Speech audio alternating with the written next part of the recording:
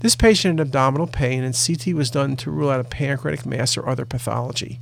What this case very nicely shows is the ability of CT, particularly with coronal imaging, to define a dilated common duct and then to look for where the duct is obstructed. We follow the duct downward. It could be obstructed in the hilum of the liver. There could be a stone in the distal duct. There could be a pancreatic mass.